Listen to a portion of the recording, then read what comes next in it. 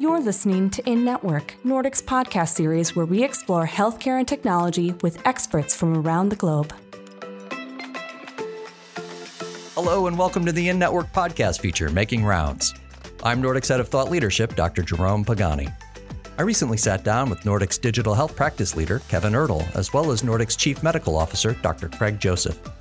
Having worked in data analytics and reporting at Mayo Clinic for nearly a decade, Kevin now leads a team at Nordic that works strategically with healthcare organizations to build and support digital and cloud solutions that transform their operations.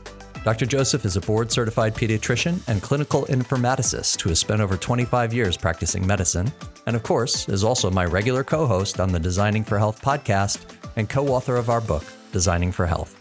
In today's podcast, we talk about the recent strides made in generative AI technology and the promise it holds, the most common expression of skepticism, and the factors that can lead to more trust among end users. We also discuss what it will mean for the future of healthcare, especially in light of the big squeeze, and next steps for health systems looking to leverage AI. Time to make rounds.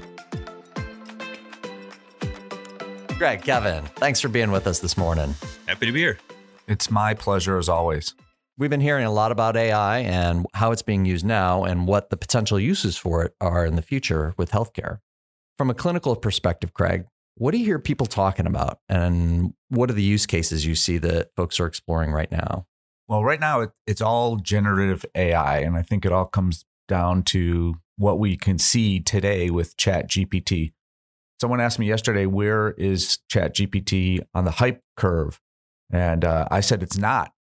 Because it's not hype, because it's real, because we can see it today. So from my perspective, AI has always been that thing in the future where it's going to help us identify trends and find patients who, are about to get sick before they get sick. And that still, I think, seems to be a ways off. But today, what we can see with just generating text is there are AIs that can summarize great amounts of information in a really smart way so that it's pretty ready for prime time. So today we have a big EHR vendor that's already incorporated OpenAI's AI into their EHR, into common workflows. They're still testing this, so there's only a handful of clients, but what they're using it for now is for messages to patients. So, hey, the in-basket or inbox is a major cause of physician unhappiness because it's just overwhelming and most physicians don't have protected time to deal with it. And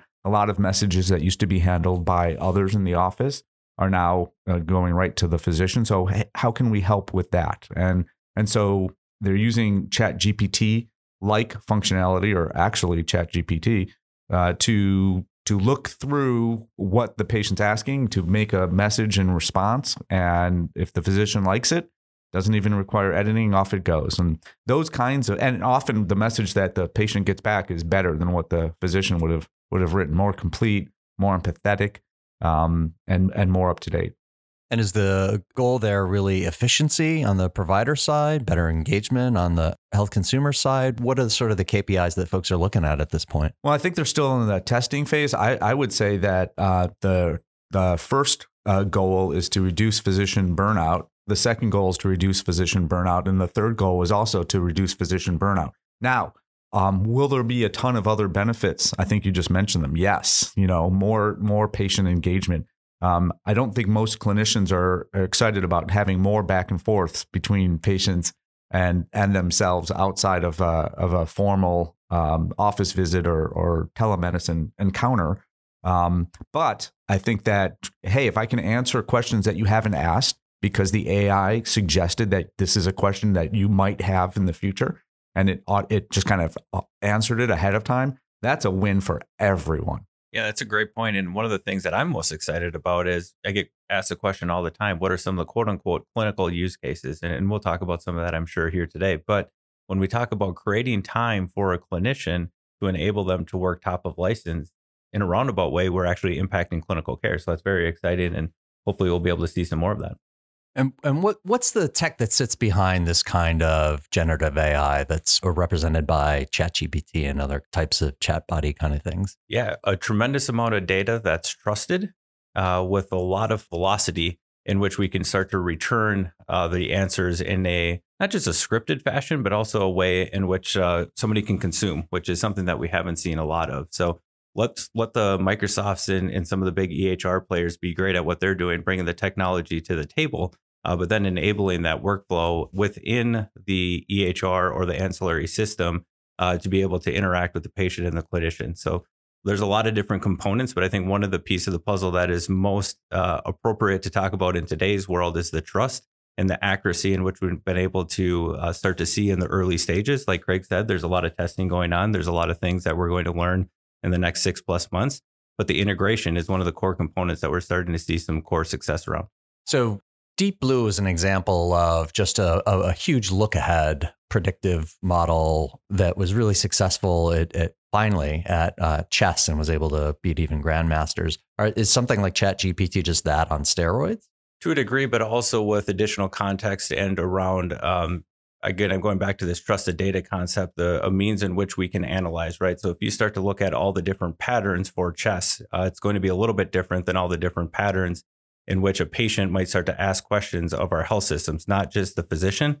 So kind of is my response there, but to be able to have a robust knowledge base to a degree that somebody can ask a question of via ChatGPT or something similar, and then return a response that is in fact accurate and in line with what an expert, such as a clinician or even an operational expert, is going to not only agree with, but understand. That is one of the core components that is really making some advancement right now. And adding algorithms that do NLP and is, I'm guessing, sort of the next step where this is going to make it so that interacting with these types of AI are going to feel seamless and natural. Yeah, and we've been doing NLP for a long time. So you're kind of hitting on the integration of AI, NLP, analytics, data, EHR, the whole gamut, right? So as we start to bring these things closer together, that's fantastic. But we started talking about NLP about a decade ago already to try to figure out how can we get more information from a clinical note, for example, and how can we do that in a speed in which that's going to support the particular use case. And in this case, kind of what we're talking about is the interaction between the patient and I'm going to say the health system, maybe specifically the physician or specifically somebody at the front desk, but just the speed in which we can start to accommodate that is really quite exciting. Craig, how are physicians feeling about the promise of this kind of technology? Is there resistance? No, this is a hallelujah moment, I think. We've been talking about one of the major things that have been contributing to burnout is documentation, right? In the olden days, notes, and by olden days, I mean 20 years ago, notes were small and written on paper and didn't include a lot of things, which were taken for granted. And through a number of regulations and interpretations here in the U.S., our notes have become mammoth. So we have note bloat, and people expect a lot more in their note. And so it's taken physicians a lot longer to create those. Even if they dictated them, it still takes a long time. And I think that we see now that, again, this doesn't seem to be hype. This is what seems to be capable today. If we can simply record the conversation that's happening in the exam room and accurately get the words down and know who spoke them, that the AI can summarize in such a great way that the idea that 5 years from now that a physician will be creating documentation seems foreign to me. I just can't imagine it even happening. I think maybe, again, in the United States, for legal reasons, one could imagine a full transcript of the conversation. It's easy to store. Would go somewhere and be difficult to find, but would be there if it were ever needed. But that summary is going to have everything that is required for care of the patient, for billing, for other reasons that, quality checking, those kinds of things, that it just exists.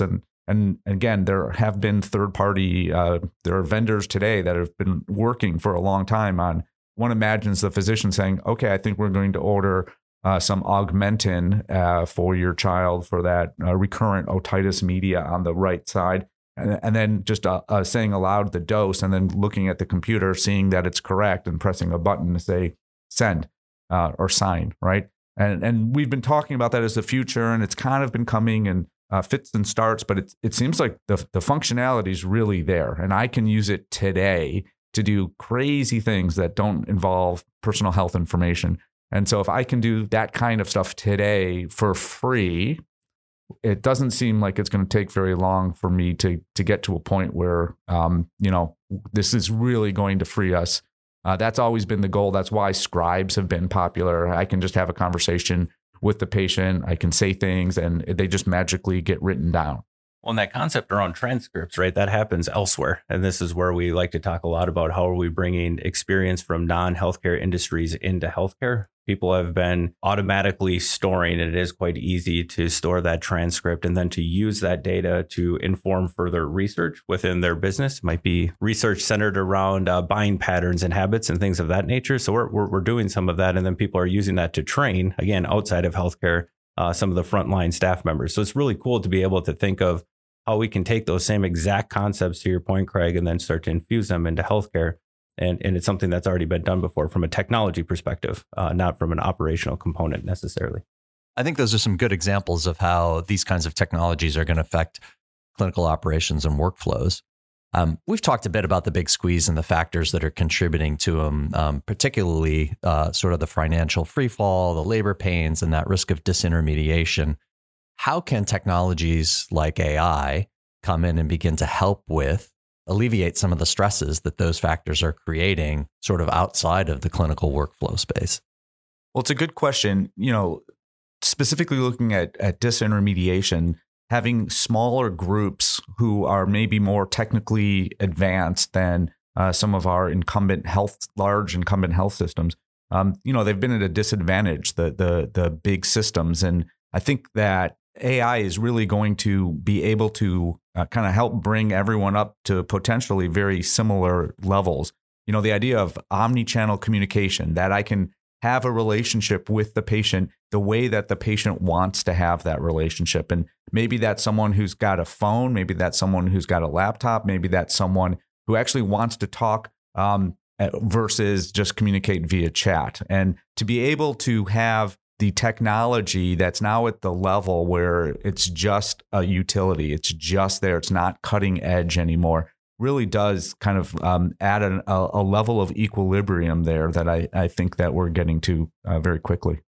So one day will hospitals have algorithms that will recommend surgeons for me based on what music they play on the OR and what music I prefer? That would be awesome. Generally, you're sleeping, but yeah, but you could still be. I mean, this is important. I don't want to be listening to the Bee Gees while somebody's cutting it. That makes me doubly unhappy. Wow. And see, that's funny because I would want to be listening to the Bee Gees.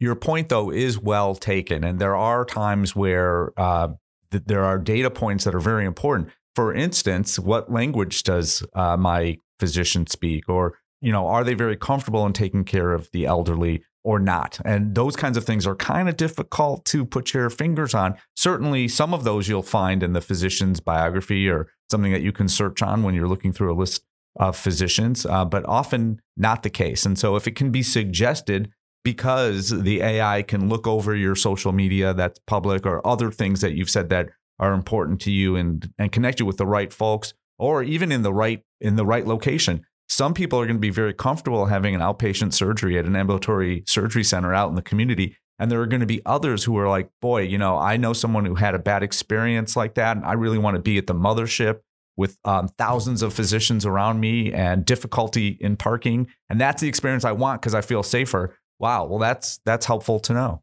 Yeah, that's a really interesting perspective. I haven't thought about a whole lot, but by capturing more of this information, we can not only learn a ton about the patient and what they're going to need to receive the best care possible, but we can also start to understand where physicians are most successful and start to align that with the patients coming in. That's a phenomenal use case that hopefully we can all work towards advancing.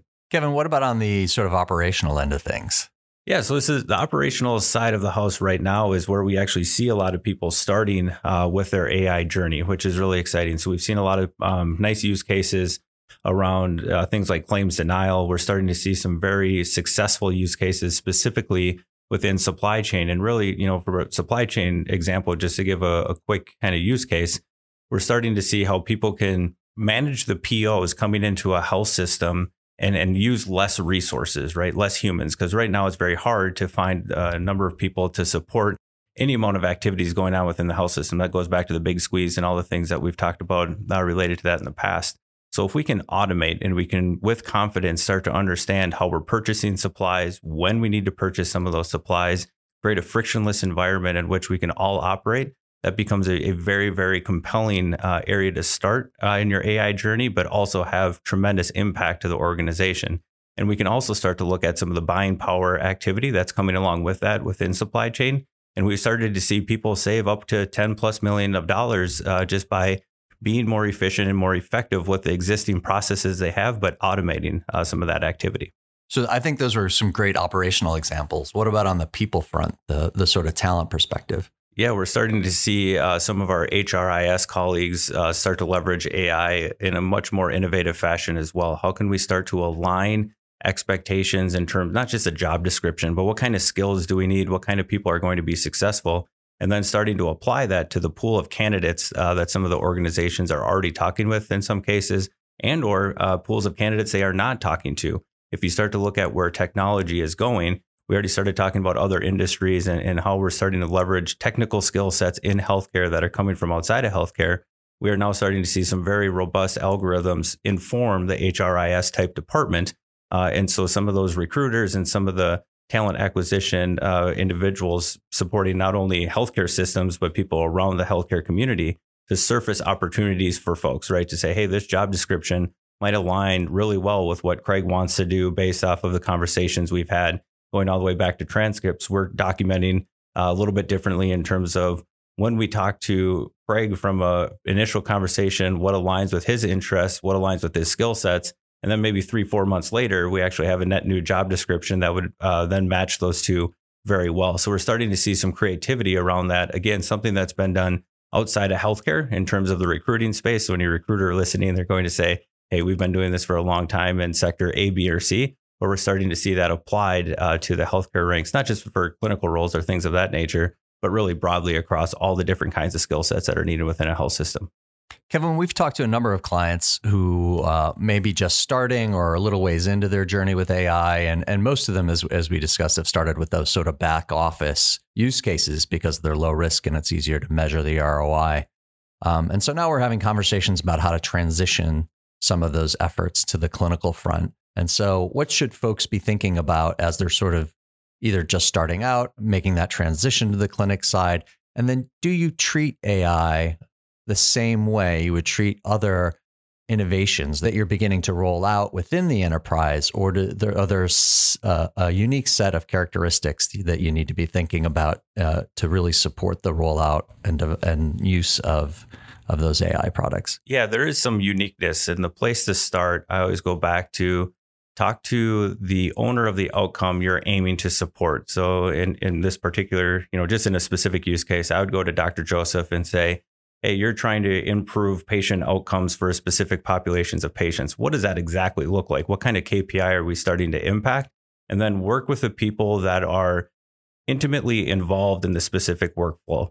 So as we start talking about a specific KPI, start working backwards. Don't try to go right at the data or right at some very exciting Python code to try to solve world hunger, for example. Let's truly understand in detail what the outcome we're trying to support, then talk to the experts, and then we start looking at, do we have the data to support that particular use case? If not, we got to go back and do the heavy lifting. We have to do some of that lovely data wrangling, and we have to make sure that we have a scalable environment in which that data is residing so that it's going to be supported long term. Because anything we build here and now, say within 2023, we expect, or we at least hope in today's world, that it's going to be applicable in 24, 25, 26, and beyond. And it has to be able to learn. The models have to learn over time and adapt over time, but it still has to be in line with that particular workflow that's going to support the outcome that we're after. So it's not just about tech. I say that all the time. I've probably said it on other podcasts as well. Truly understand the outcome you're shooting for.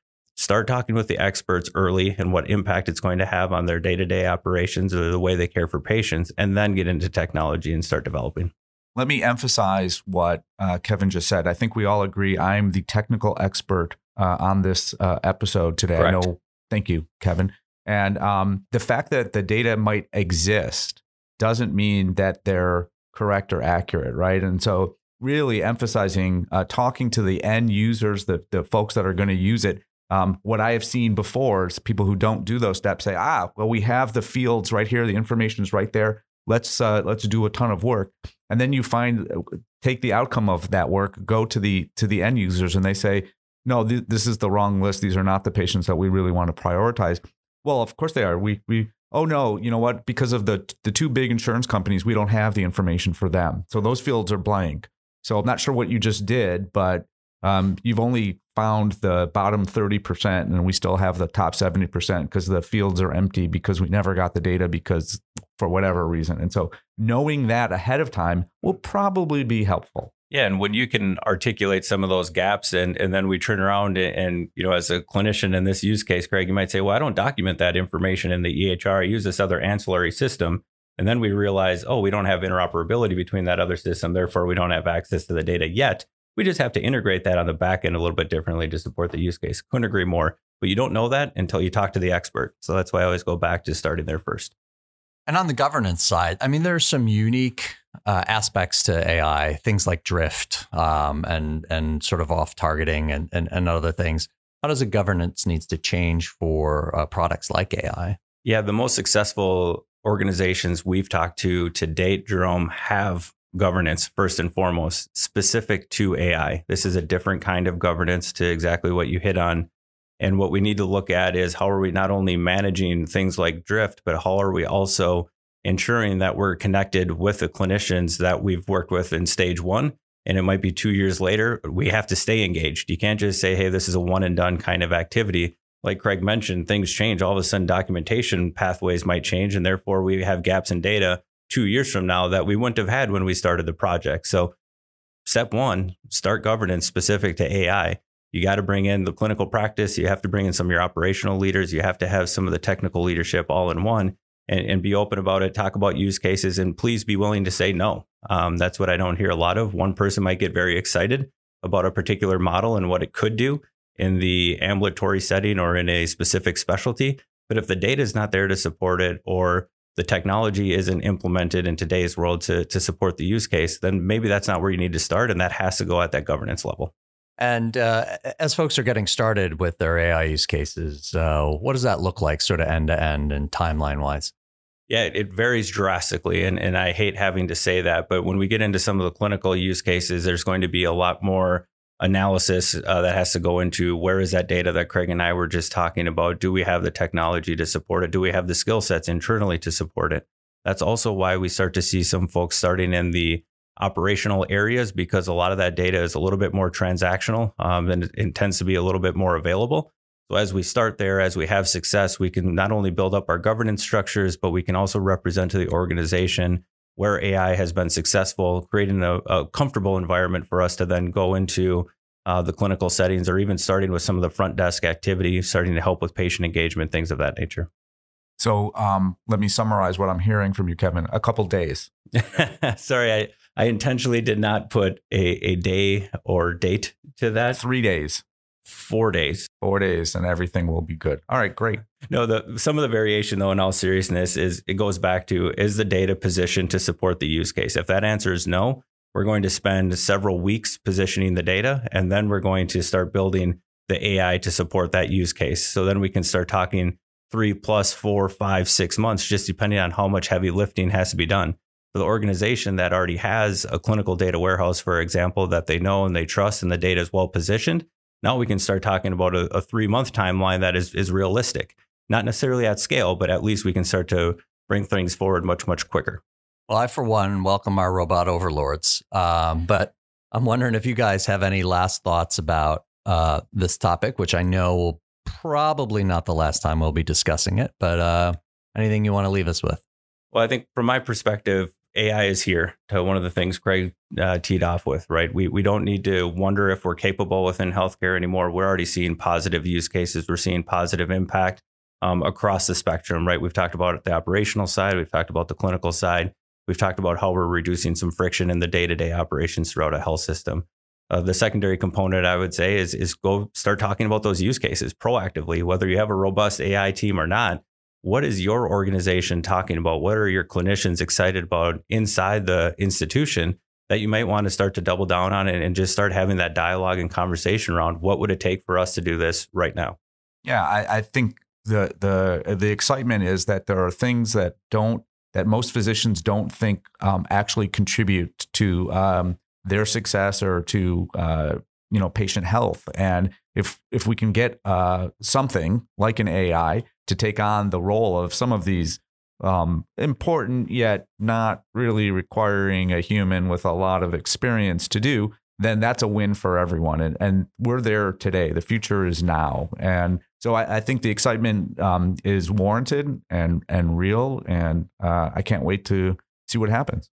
Agree. And I'm really excited that Jerome AI is taking off and beating out Craig GPT's market share already. So this is really exciting. You both are much more sophisticated than I. I have to spin something up here. I'm actually sleeping at home right now, and this is a generated voice that you're hearing. Sounds great. Kevin, Craig, thanks so much for joining us, and we'll look forward to seeing you again soon. Appreciate it. Thanks. Thanks for tuning in. We hope you enjoyed today's episode. Check back for more episodes of Making Rounds wherever you listen to podcasts or on NordicGlobal.com. Till next time, we'll see you in network. If you enjoyed this episode, please leave us a 5-star rating and a review. This helps others find the podcast as well.